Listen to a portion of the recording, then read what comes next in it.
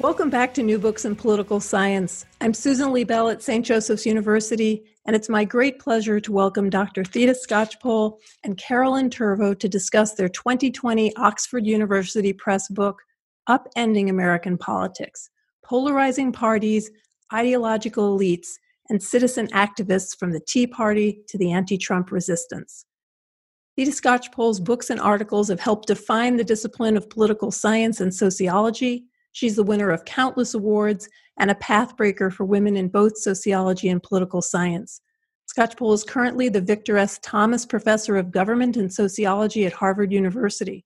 She directs the Scholars Strategy Network, a national organization dedicated to making academic scholarship understandable to civic groups, policymakers, and the media.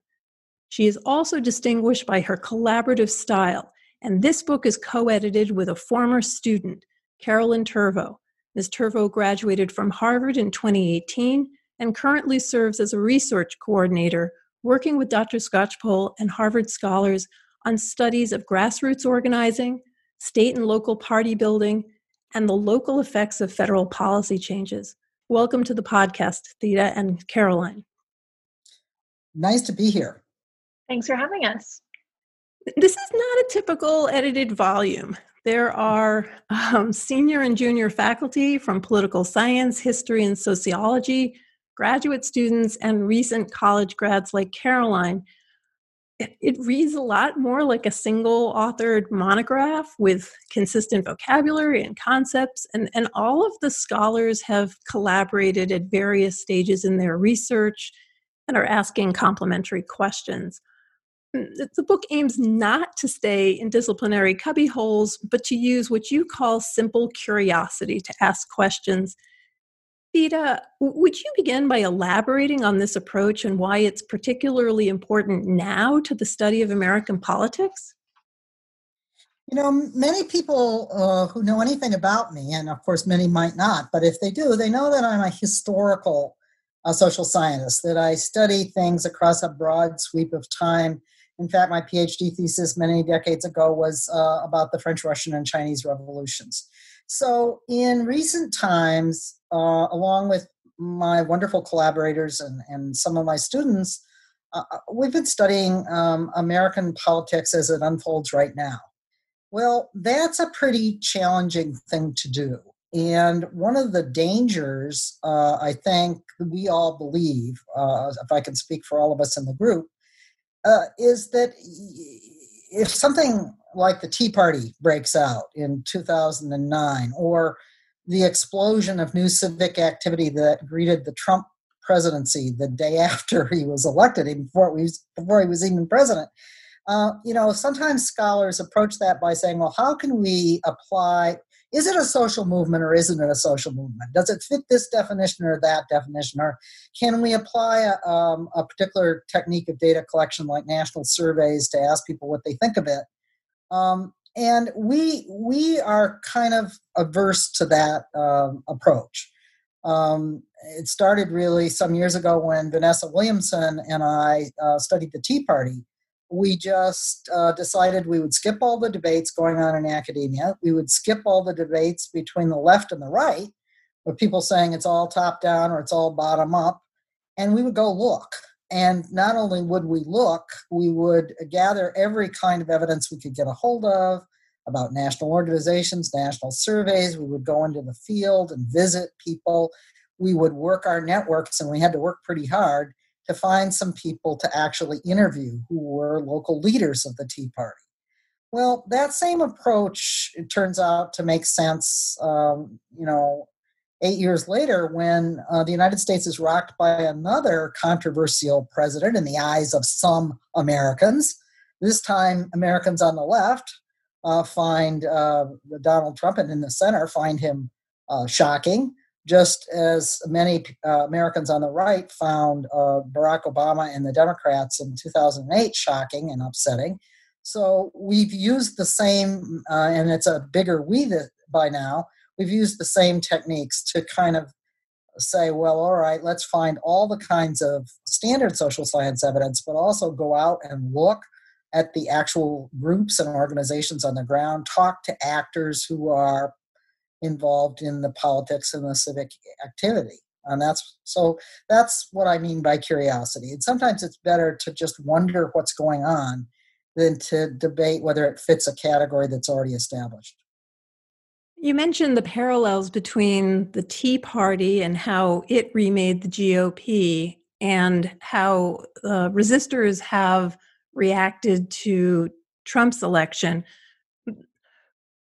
What is it that's unique about this book in the way that it looks at these two moments in time, in particular, how it deals with organizations and social networks?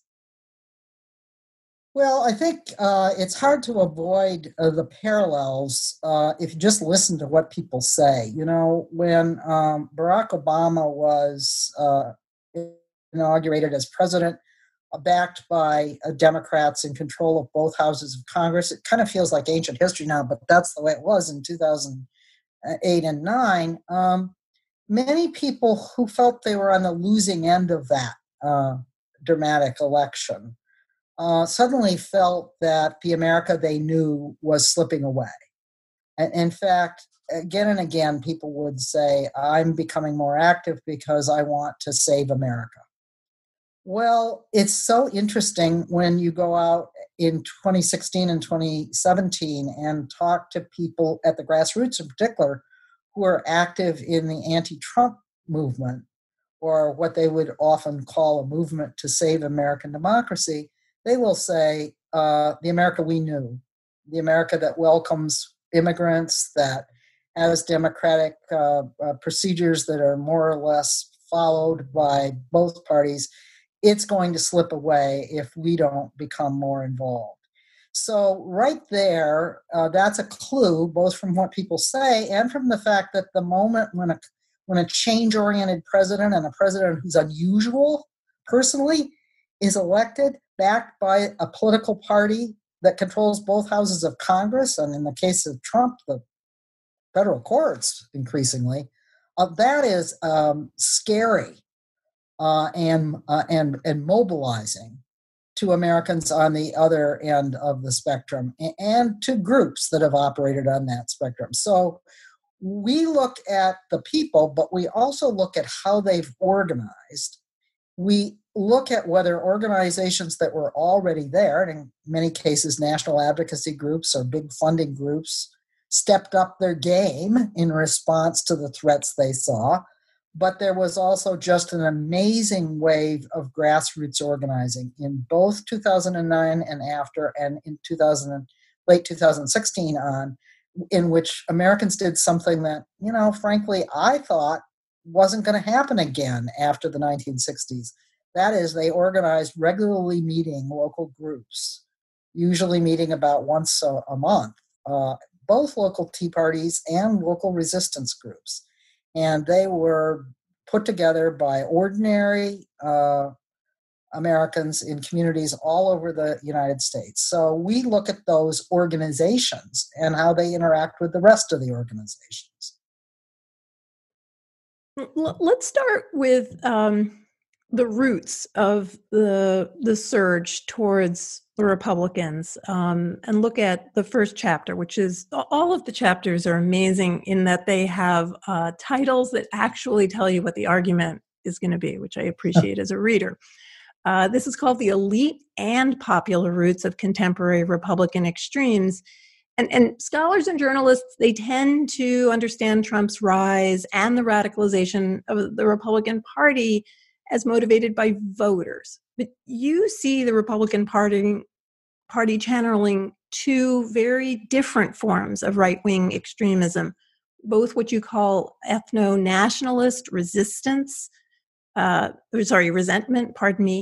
also what you call ultra-free market fundamentalism. Would you flesh that argument out a little, particularly your analysis of the Koch brothers, which is really different from some of the other scholarship out there on this election? Right. I think a lot of people have come to realize that Donald Trump didn't really come out of nowhere. Yes, he's an extremely odd individual to be president of the United States.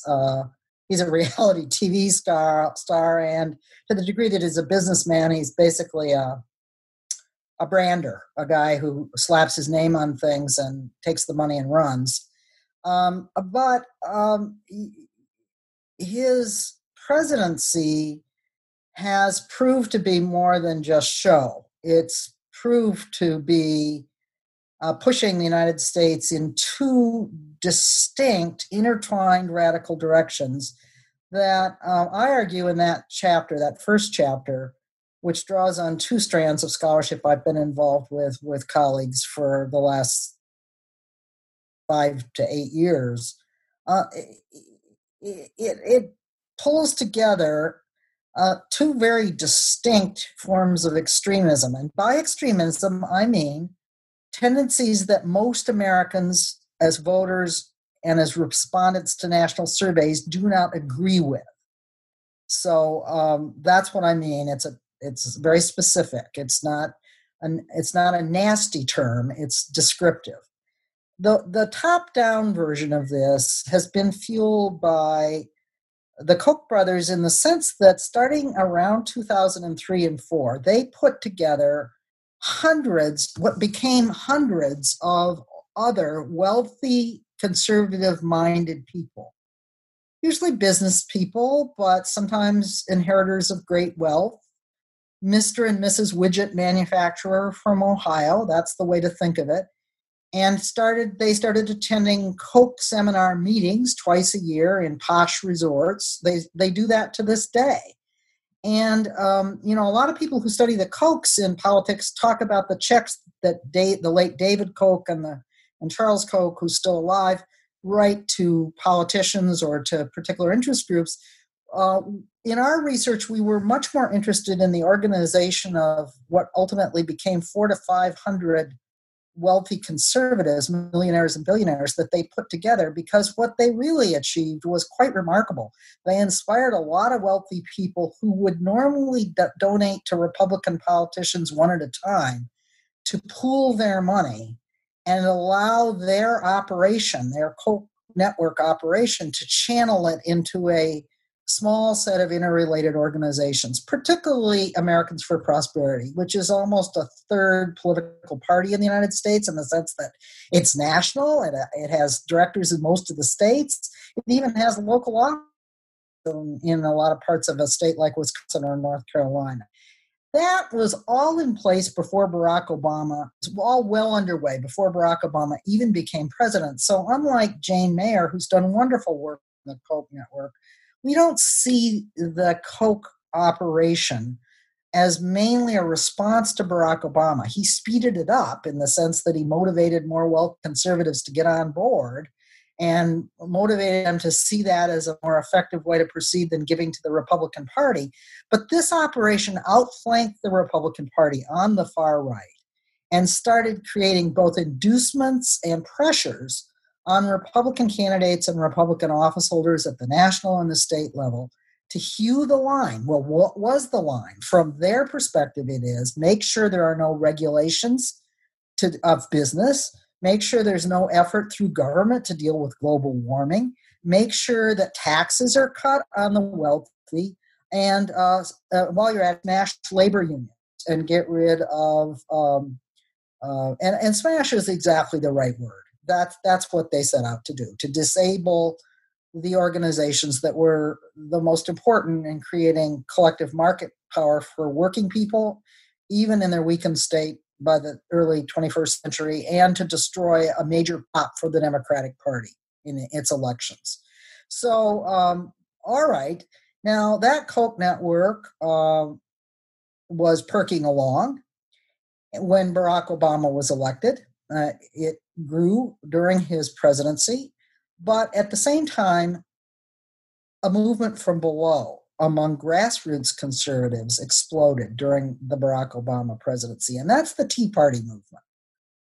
Tea Partiers are often characterized in the media as free market believers, but that's not what Vanessa Williamson and I and our colleagues found when we went and talked to people who actually organized the 1,000 to 2,000 local Tea Parties all over the United States.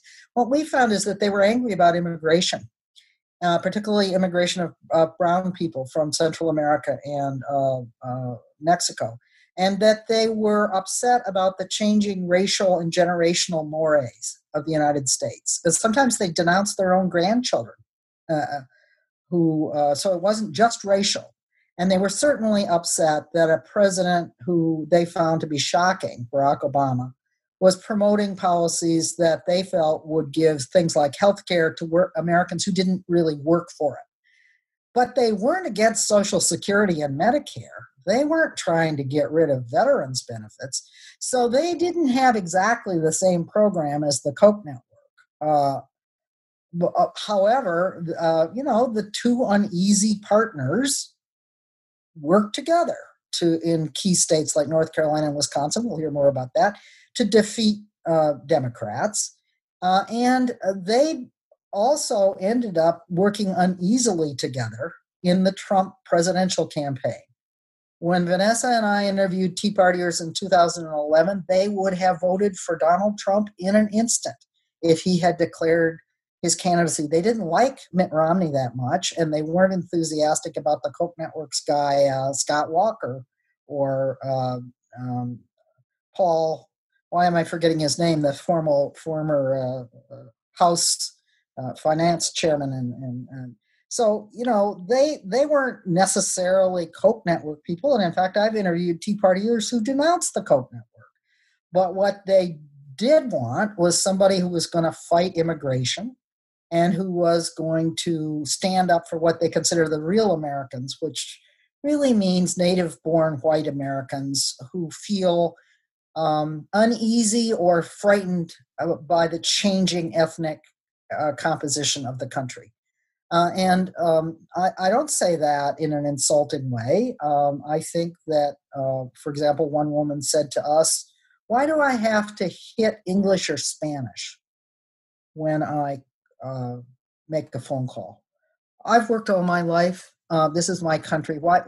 That's how she sees it. And they see in Donald Trump, and we know this now, that the surveys many years later show that surviving Tea Partiers are the core of Donald Trump's support. They think building the wall is absolutely a wonderful idea.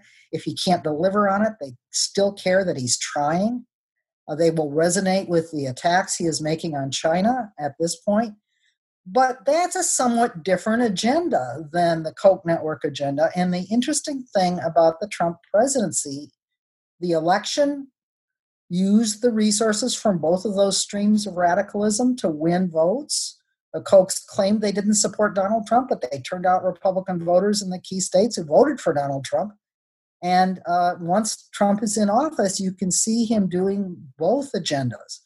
The big tax cut for the rich, the attacks on any kind of environmental or global warming regulations. And you can also see him, of course, promoting the ethno-nationalist priorities.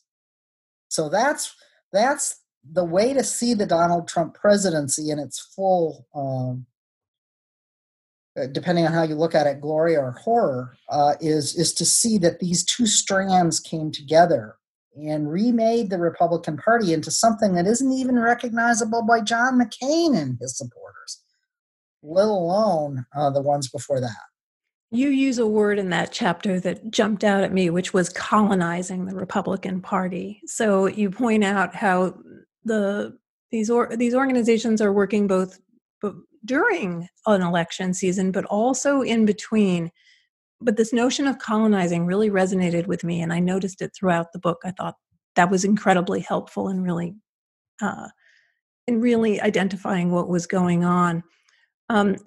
Caroline, your chapter 3, or one of the chapters you contributed to, is called "Why Republicans Went Hard Right in North Carolina." And I think that moving from the sort of big picture of here's what happened nationally with these two very different streams in chapter 1, I think it would be useful to look at this sort of case study. You look at North Carolina and you see a puzzle. How is it that a state with pro-business social moderates, many with a history of cooperating and collaborating with Democrats, how did this state take this abrupt rightward turn? And your answer involves linking the elites and grassroots efforts. So I wonder if you would elaborate a little bit on the top down, bottom up, and how they worked together in North Carolina. Yeah, thanks, Susan. Just to maybe give listeners a roadmap. So Theda eloquently went through the first major claims that sort of address the national level backdrop that all of this is happening against.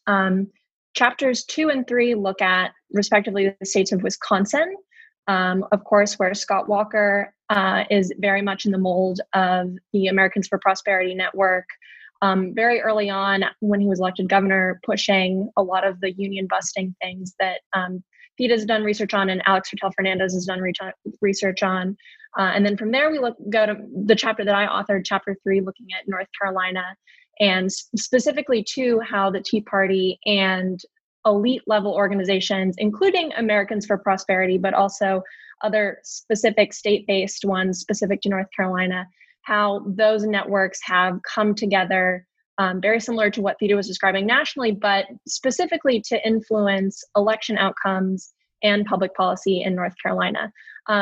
I think the timing that Theda pointed out is exactly right in terms of understanding the foundation that was laid before the Tea Party came into effect and understanding how that timing can really impact what's possible in different states. So in North Carolina, exactly as you pointed out, we think of it maybe as a red state or as a red leaning state or as a swing state. For a really long time, North Carolina was run by moderate Democrats who passed things with a lot of support from moderate Republicans. But at the same time that was true through most of the 2000s, there were these very nascent sort of Koch network type efforts, not necessarily led by the Kochs themselves at that point, although maybe later in the 2000s, people affiliated with the Koch network did start to get involved.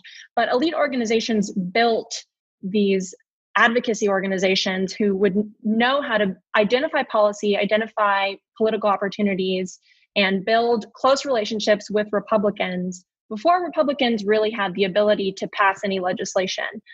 There were really early efforts to cultivate relationships with the Republican Party, even outside of the party, even to the right of the party. So all of that was really in place by the time the Tea Party happened and sprung up in around 2009 and 2010. Both North Carolina and Wisconsin, the states that we look at, had especially robust Tea Party movements. There were many dozens of groups across the state in politically key places, particularly for state legislative districts, who began organizing. And although they were reacting to a Barack Obama presidency, all of that had trickle-down effects for the down ballot. So not only were new Republicans elected to the state legislature, but you also saw longstanding Republicans all of a sudden paying more attention to grassroots activists who were talking about maybe anti-immigrant things. Voter ID laws were early on a big concern of a lot of conservative grassroots activists, concerns over voter fraud. And the elite level organizations that were already in place seized on that right away. And our research has shown that Americans for Prosperity in North Carolina actually had uniquely close relationships with the Tea Party groups, the actual local groups who actively met, and were able to work together to leverage both successful Republican outcomes and then after the election quickly mobilize to get support for various policies, which you can look at public opinion data and see are not popular with most North Carolinians, most Americans, and even not popular with moderate Republicans. So that's definitely interesting, and it's good for listeners thinking about whether they're going to pick up the book. Even though Wisconsin and North Carolina look at very similar dynamics, there are different ways to see how they've played out. And particularly in North Carolina, there was a longstanding evangelical culture that has really fed into the Tea Party networking efforts there. And also you can see similar things in Wisconsin. Caroline, can you elaborate a little bit more on Christian conservatism and how it plays out in the North Carolina case? And feel free to drop in anything from any of the other chapters from Wisconsin as well. But I think that is something that people are always thinking as if everyone is in lockstep. But I think that clearly the free market elites are not as interested in these issues. And so it would be really interesting to know just a little bit more about how it functioned in North Carolina. I get this question a lot, and I think there's a tendency to see different networks of activists or people that we're talking about and assume that because they have slightly different ideological bents, that necessarily that's going to result in tensions. And I was fascinated to find that you would assume that there might be some tensions, but a lot of those quickly even out when evangelical Christians and ultra free market types are able to agree on some set of policies that would make people happy. I think push towards charter schools and parochial schools and government funding for those is a really important example. And I think this is another example of where we talk a lot about the special types of evidence that are used in this book, and actually going and talking to people can be such an interesting way to learn more. So for example, I'll never forget coming in to interview a Tea Party leader in Western North Carolina with my preconceived notion that these are libertarians. And then I found myself sitting in about a 30-minute sermon talking about the importance of having this Southern Baptist preacher that was going to come speak to them and how everyone needed to pass the hat. And this is really God's work. So talk about sort of finding things that uncover the biases and also the opportunities for overlap that very naturally bubble up. So in the chapter, you lay out these amplifying tendencies between the two groups, between the Tea Parties and the Locke group and the other local elites. And you conclude the chapter by saying, well, maybe the left could do the same thing, because part of the brilliance of this book is that it is really trying to think bigger. It's not just trying to think about what happened after Obama was elected or what happened after Trump, but both. And to really try to answer the serious questions that many people have about where we are in politics today and where we're going. So if this is how it worked in North Carolina, is this something that the left will now be able to do? It's a good question. So just to clarify, when I talk about amplifying tendencies that organizations have, this is a framework for understanding how lots of trends in American politics can be exacerbated by well-organized actors and groups of organizations.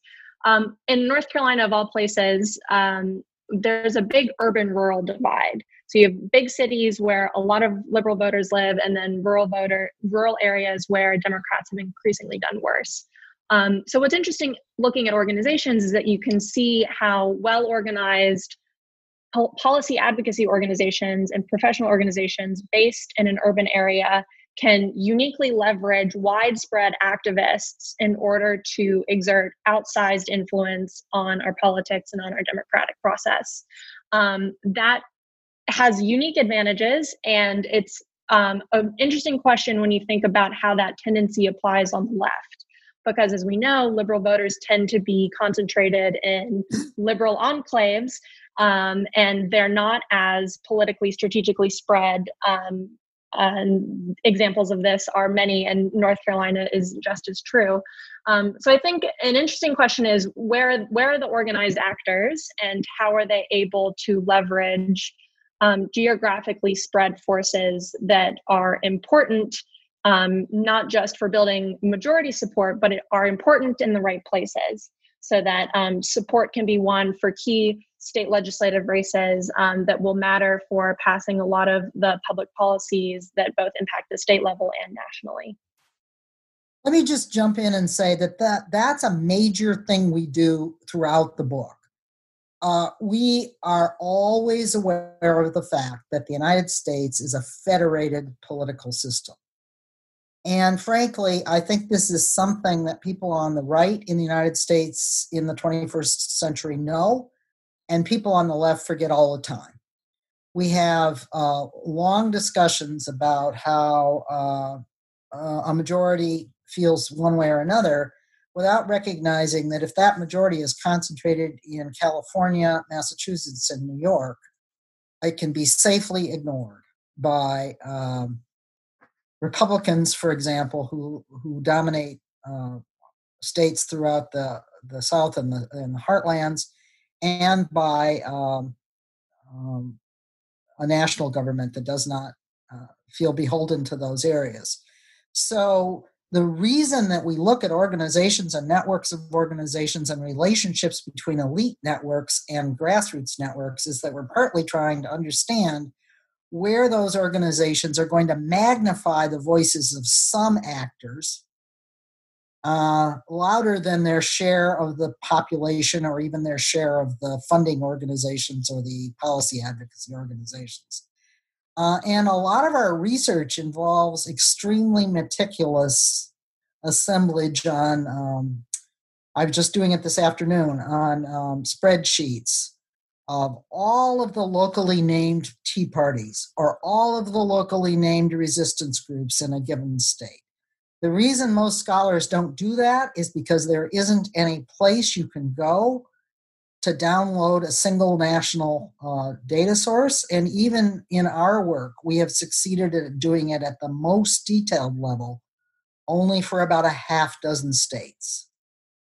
So we also have national data sets of organizations that we can then make estimates from the more in-depth studies. But it really, and that's relevant to your question about the left, because the left has until recently been heavily focused in voters and in advocacy groups, concentrated in college towns and university towns and the big cities of the liberal states of the coasts and to some degree the upper Midwest.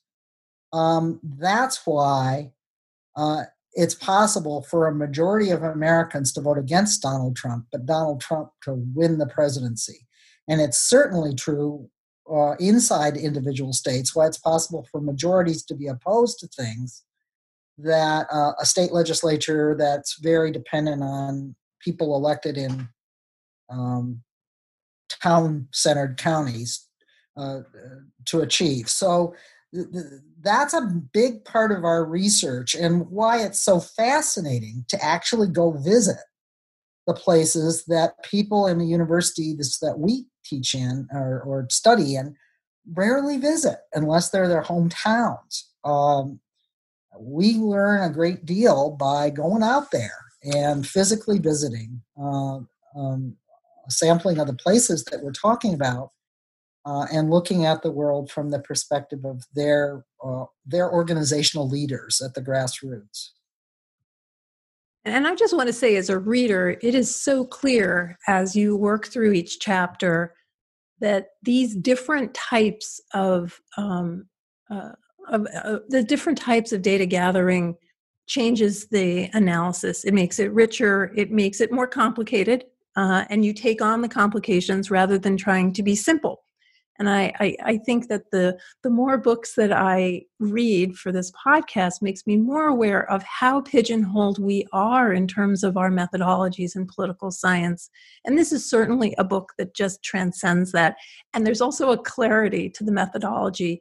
Although this is written for anyone to read, you give us both the fine grain. This is the kind of information that you get from this source, and then it's complemented or challenged or nuanced by another data source. And the way you go back to find websites that are gone, also just extraordinary, time-consuming, but really improves the analysis.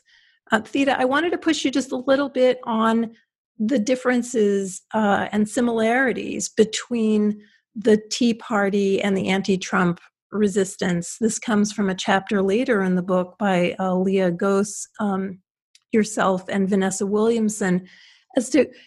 When you look at the two movements side by side, what is similar? What is different? You've already started that a little bit, but I'd ask you to just say a little bit more.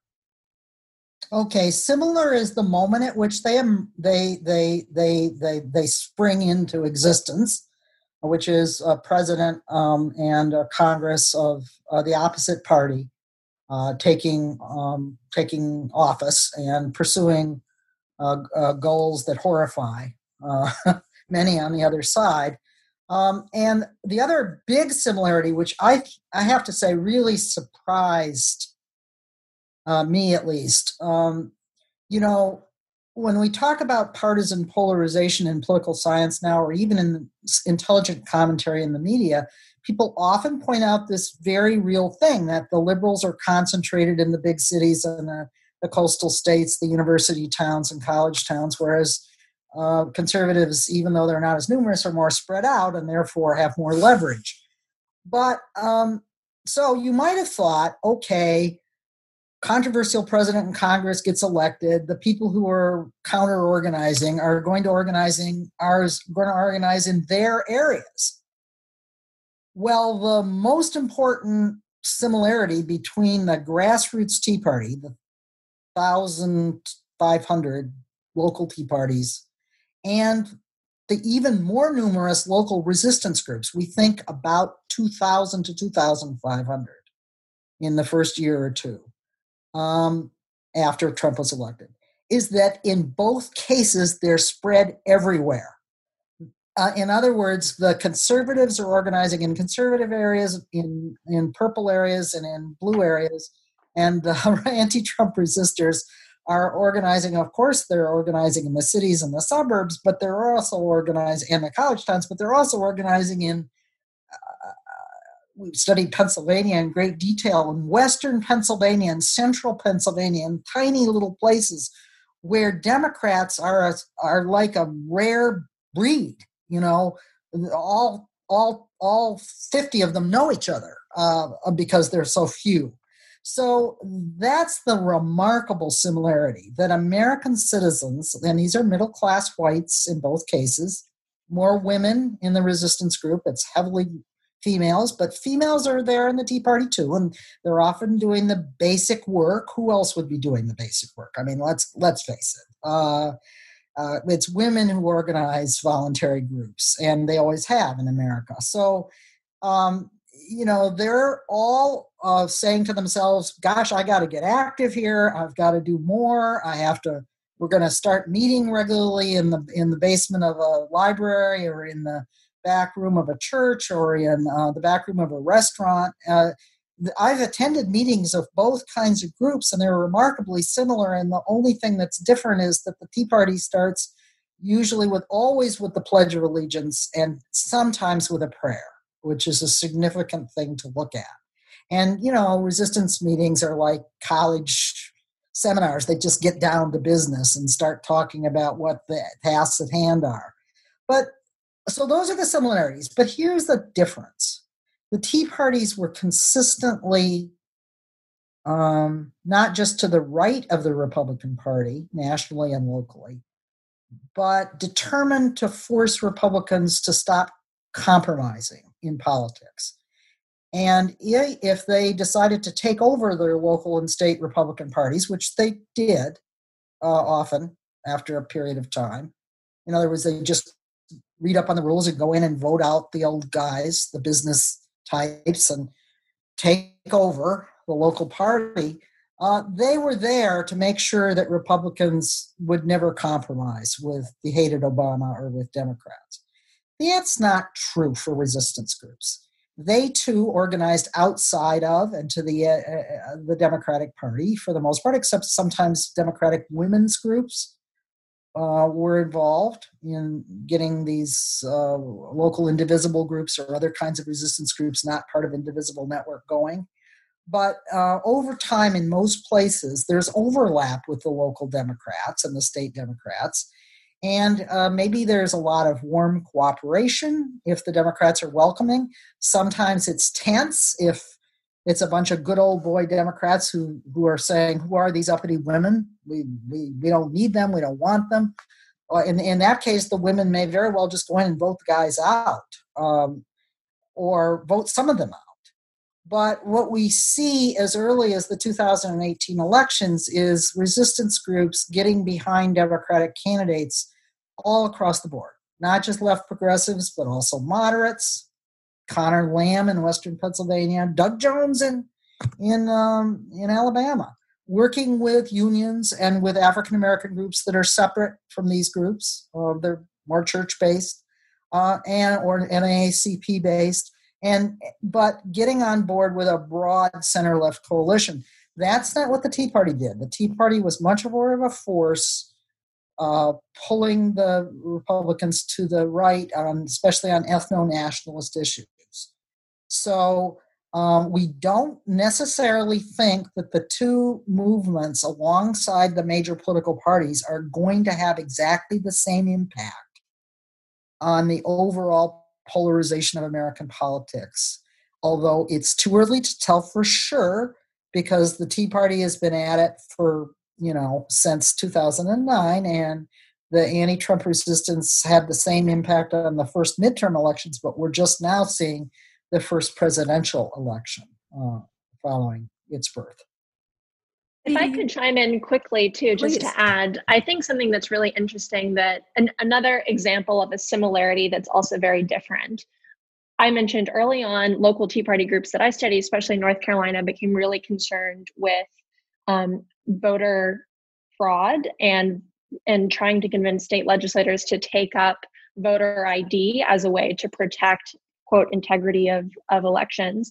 And you see a very similar concern for the democratic process on the left, as a lot of resistors become very concerned about educating people, stopping furthering of voter ID requirements, and educating people about new rules coming out, how to get registered, registering voters, going door to door.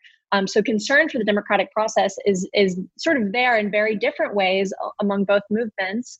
And there is really sort of a civic commitment that underlies both groups, where it's not necessarily just a concern about a political outcome, but it's a concern too about recruiting people to run for local office and learning when the local county commission or the town council is meeting and what issues are on the agenda and is our group showing up. And that sort of self-education I find very interesting, and it's pretty special, I think, from a lot of recent American politics. Mm-hmm. Throughout the book, there's a mention of unions, and I'm wondering just, what do you think the decline in the power of unions, what part does it play in the story that you're telling about organizations and the two different parties? I think it plays a huge role. I mean, I've already mentioned that for the elite free marketers, the hard-nosed elite politics that the Koch network and Americans for Prosperity and other groups, including state foundations of promoting free market policies in a place like North Carolina, they were very clear from the beginning that politics and elections are about power, and very clear that power flows from organization. And they didn't just practice that themselves. They looked to the organizations that were playing a role on the Democratic side in channeling money and volunteers and said, let's disable them. I think that attitude is also there on the Christian right. That's why the fight against Planned Parenthood is so fierce. It's an organized network. And I'm not saying that out of an ideological bias, because Tim Phillips, who was the genius organizer of Americans for Prosperity. I mean, we have not interviewed him. I would like to. Tim Phillips, if you're listening, I really would like to meet with you and hear your how you developed the insights that you did. But he's on the public record very early in the building of Americans for Prosperity as a federated group with a state-level presence, not just a national presence, saying we are doing what the public sector unions did, the teachers' unions in particular, and we're going to imitate them and we're going to defeat them. And the first thing they do, of course, they urge Republicans to do when they help them get elected, is smash those unions, cut back their bargaining rights, their ability to collect dues. And in the state of Wisconsin, I think that set the stage in a very ironic way for the emergence of the resistance groups. I won't forget the first time I visited one of the counties 8 counties across the country that I visited. I heard from the local Democratic Party leaders in this area of Wisconsin and from local resistance leaders that after the Scott Walker election in 2010 and the 2011 legislation that tore away the rights of public sector unions to bargain and collect dues, that there was a profound demoralization among particularly teachers. And in fact, Alex Hurdle Fernandez chapter shows that membership plummeted in a once union-grounded state, particularly public sector unions, that always fought for a capable public sector, not just for teachers, but for all of it. Their membership fell, their dues revenues fell, their ability to do anything in politics fell. And these women that I interviewed told me they were in that this was a county where the local Democratic Party leaders were women and the local resistance leaders were women, and they cooperated very closely together. And they all told me in these individual interviews that for 2 years after the Walker recall failed in Wisconsin, that people who had been longtime mainstays of Democratic politics just stopped attending, stopped volunteering. They were demoralized. Many of them moved out of the state. Well, Trump's election has activated some of those same people in a different way, because the resistance groups always have teachers in them and always have teachers in their leadership. Not just teachers, there are business women, there are healthcare professionals, there are about 20% of them are the male partners or husbands who will come along to the meetings and sometimes participate in leadership. They're not anti-men, they're just women's initiatives. And of course, many of them are teachers. So suddenly people started attending the Democratic Party meetings again. And suddenly they started organizing to go door to door. But now through these resistance groups, which have some of the same people whose unions were disabled, but they're now organizing in another way and in a broader way. And I think Alex Hurdle Fernandez's work shows that teachers are just all over all of this, including teachers who were involved in the wildcat strikes in a lot of the more red states in recent years. This book was written well before COVID-19 swept the world and the United States and shut down the campaign in many ways. And I have two questions about it. First, as I read about grassroots organizing, I wondered, coming into this next 6 months of the election, what effect COVID-19 might have on both the right and the left, whether it would be the same or different.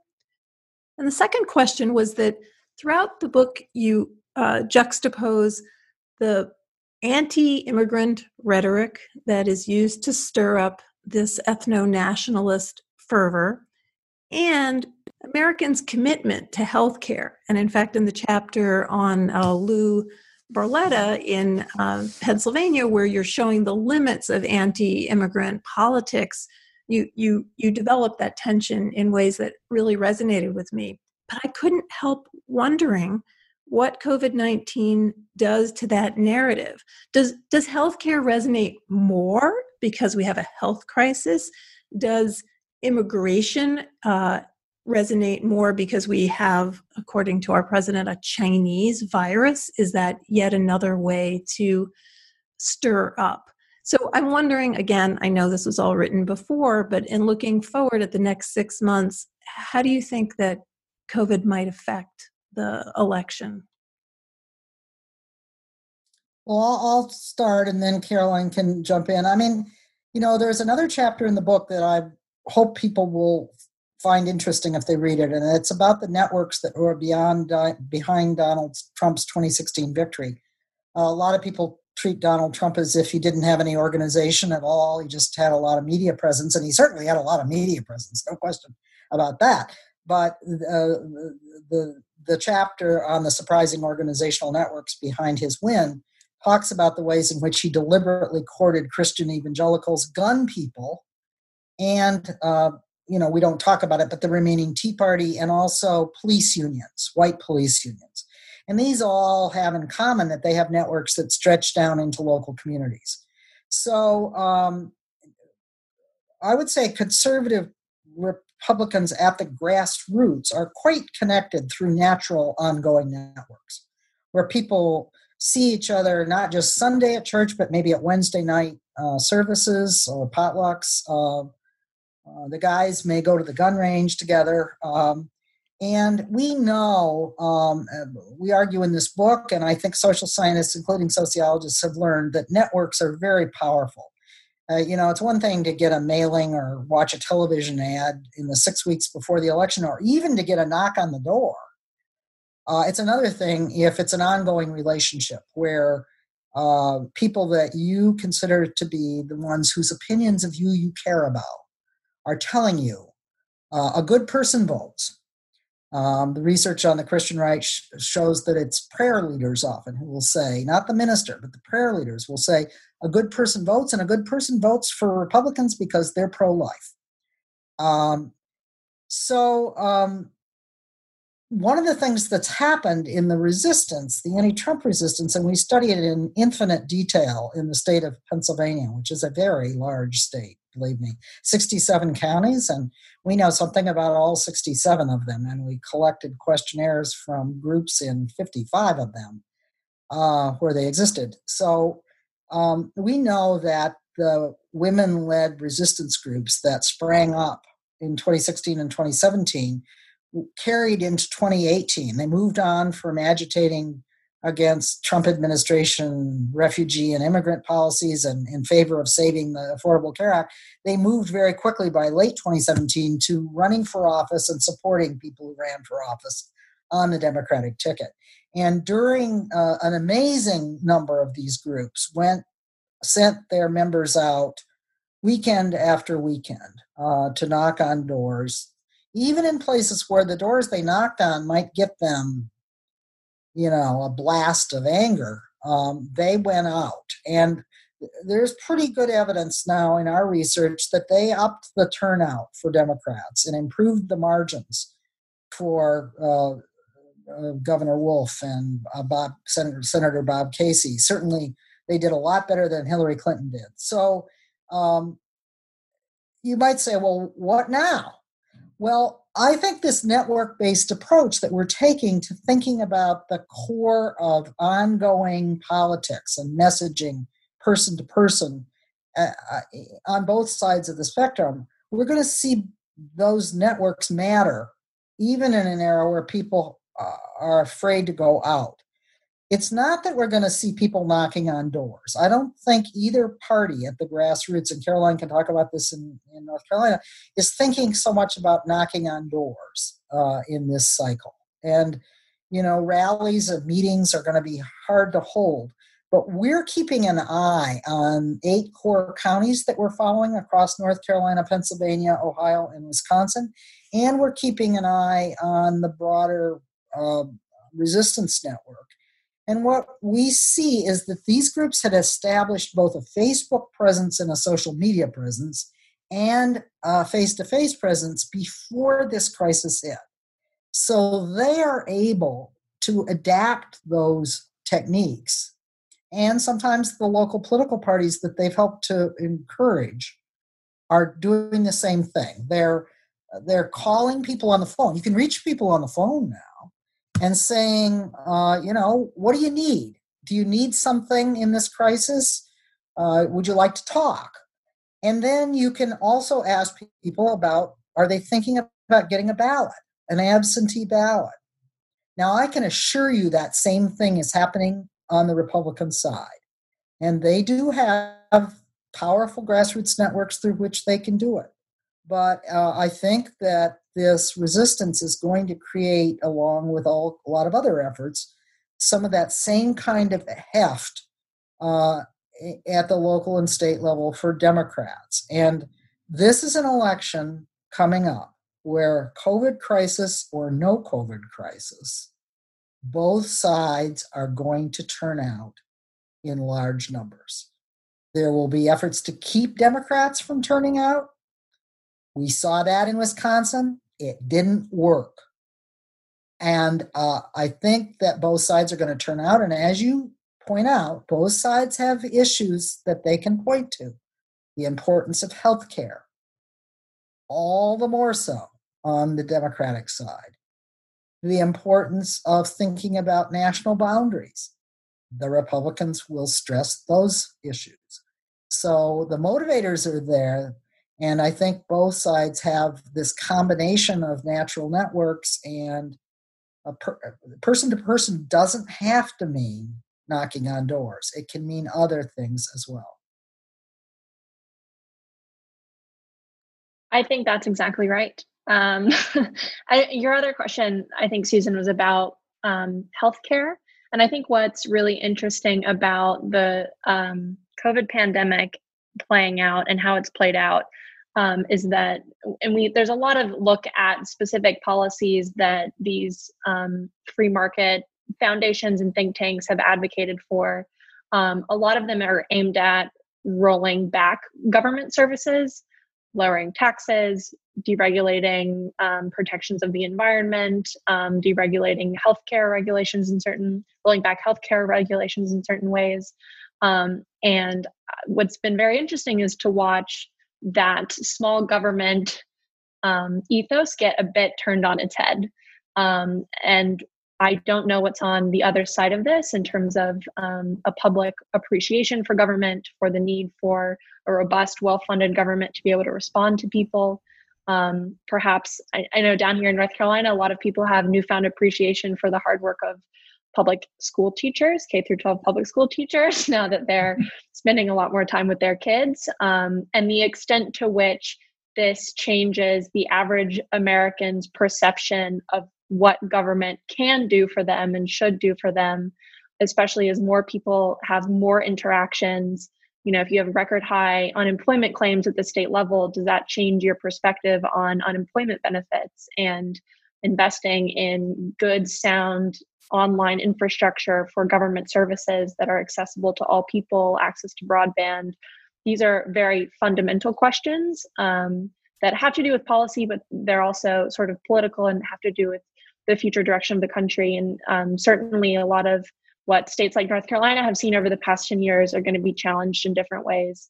So I have no idea what's going to happen, but I think it's spot on that turnout will be incredibly high no matter the state of our pandemic. And so I think the extent to which political organizations and candidates are adapting to that and strengthening and leveraging existing networks that exist both in real life and online is going to be critical. No, and I want to just push in about the book as a whole, that this is a book for scholars. It is a book for the experts. It's a book for students, and this is a book for citizens. This is readable, accessible, rich, and we've only covered a very small amount of its insights. And what I particularly appreciated about the book is that there has been an inattention to federalism. There has been a discussion. Any podcast, any article you pick up, even from the very best venues, will talk about what a majority of Americans think. And that's not helpful, because we have electoral politics in the United States that are done by state and that are done by the Electoral College. And so in some sense, it's pointless to talk about what this majority thinks. We know that where they reside. And I think this book is nuanced in so many ways. I cannot recommend it enough to the people listening. Before we conclude, is there anything that we have not discussed in the book or that has come up since the publication of the book that you think is important to share? Well, we are continuing to look at the local groups that we've studied in the two movements. We also are looking at the Democratic and Republican parties. And I think it's interesting that in some ways, the first election after the explosion of what I would call a civic explosion, greets the Obama presidency and then the Trump presidency. The major parties appear to nominate someone who's kind of extreme, Mitt Romney. In 2012, it looks like Joe Biden on the Democratic side. I do think that that even though we read a lot about the tensions in the Democratic Party and the small number of dead enders who will never vote for Biden because he's not Bernie, I don't think that that's a very big sector of the Democratic Party. Both the grassroots movements and the elite forces, they hollowed out and then they remade the Republican Party in a radical way. I think that it's more of a movement of the Democratic Party toward more egalitarian practices and a re-energizing of it. So I don't think we're seeing exact parallels. And I think the fact that most forces are getting in and around the Democratic Party are getting around behind Joe Biden very quickly, not out of personal excitement. He doesn't really personally excite much of anybody. I think there are some people in my age group, who really like the guy, but he's not a charismatic.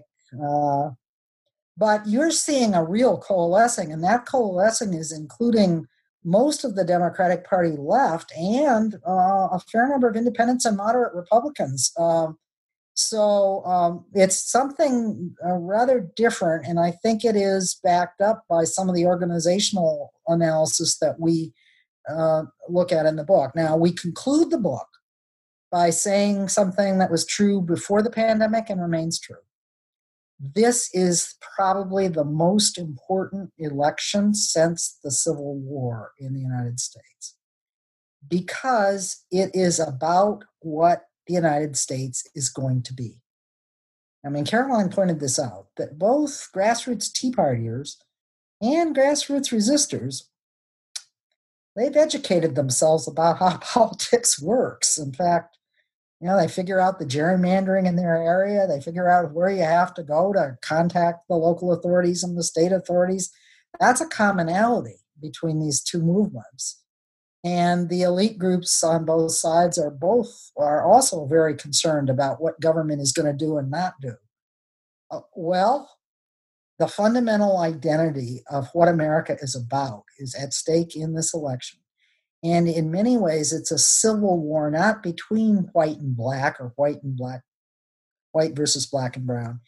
It is a civil war inside middle-class America about whether this is going to be a country that uses government to expand opportunity, to build a more decent society, to welcome immigrants, or whether it's going to be a country that builds walls and creates moats and withdraws and excludes. And either one of those could be a response to the pandemic. We know that pandemics bring out both sets of tendencies. So this pandemic is not changing the significance of the election. It's ratcheting up its importance by another 100-fold on top of the 100-fold that was already there. Great reminder to all to check your voter registration and make sure that you have a plan to vote in November, no matter what the pandemic landscape is. And imagine everybody in parts of the country, all parts of the country, and make sure they do the same. Networks are everything. I can't think of a better way to end the podcast. This is an extraordinary book, Upending American Politics, Polarizing Parties, Ideological Elites, and Citizen Activists from the Tea Party to the Anti-Trump Resistance, edited by Theda Skocpol and Caroline Tervo. It is available from Oxford University Press, 2020. You can buy it on the Oxford University Press website. I'm encouraging listeners to use bookshop.org, which allows you to access books from your local bookstores, keep them alive. It is also obviously available from Amazon and Barnes & Noble. Thank you so much, Theda and Caroline, for sharing the research and also the conversation today, and we will all be watching this election. Thank you. Well, thank you. Wonderful questions. Wonderful questions. Thank you. Thank you so much, Susan. Thank you.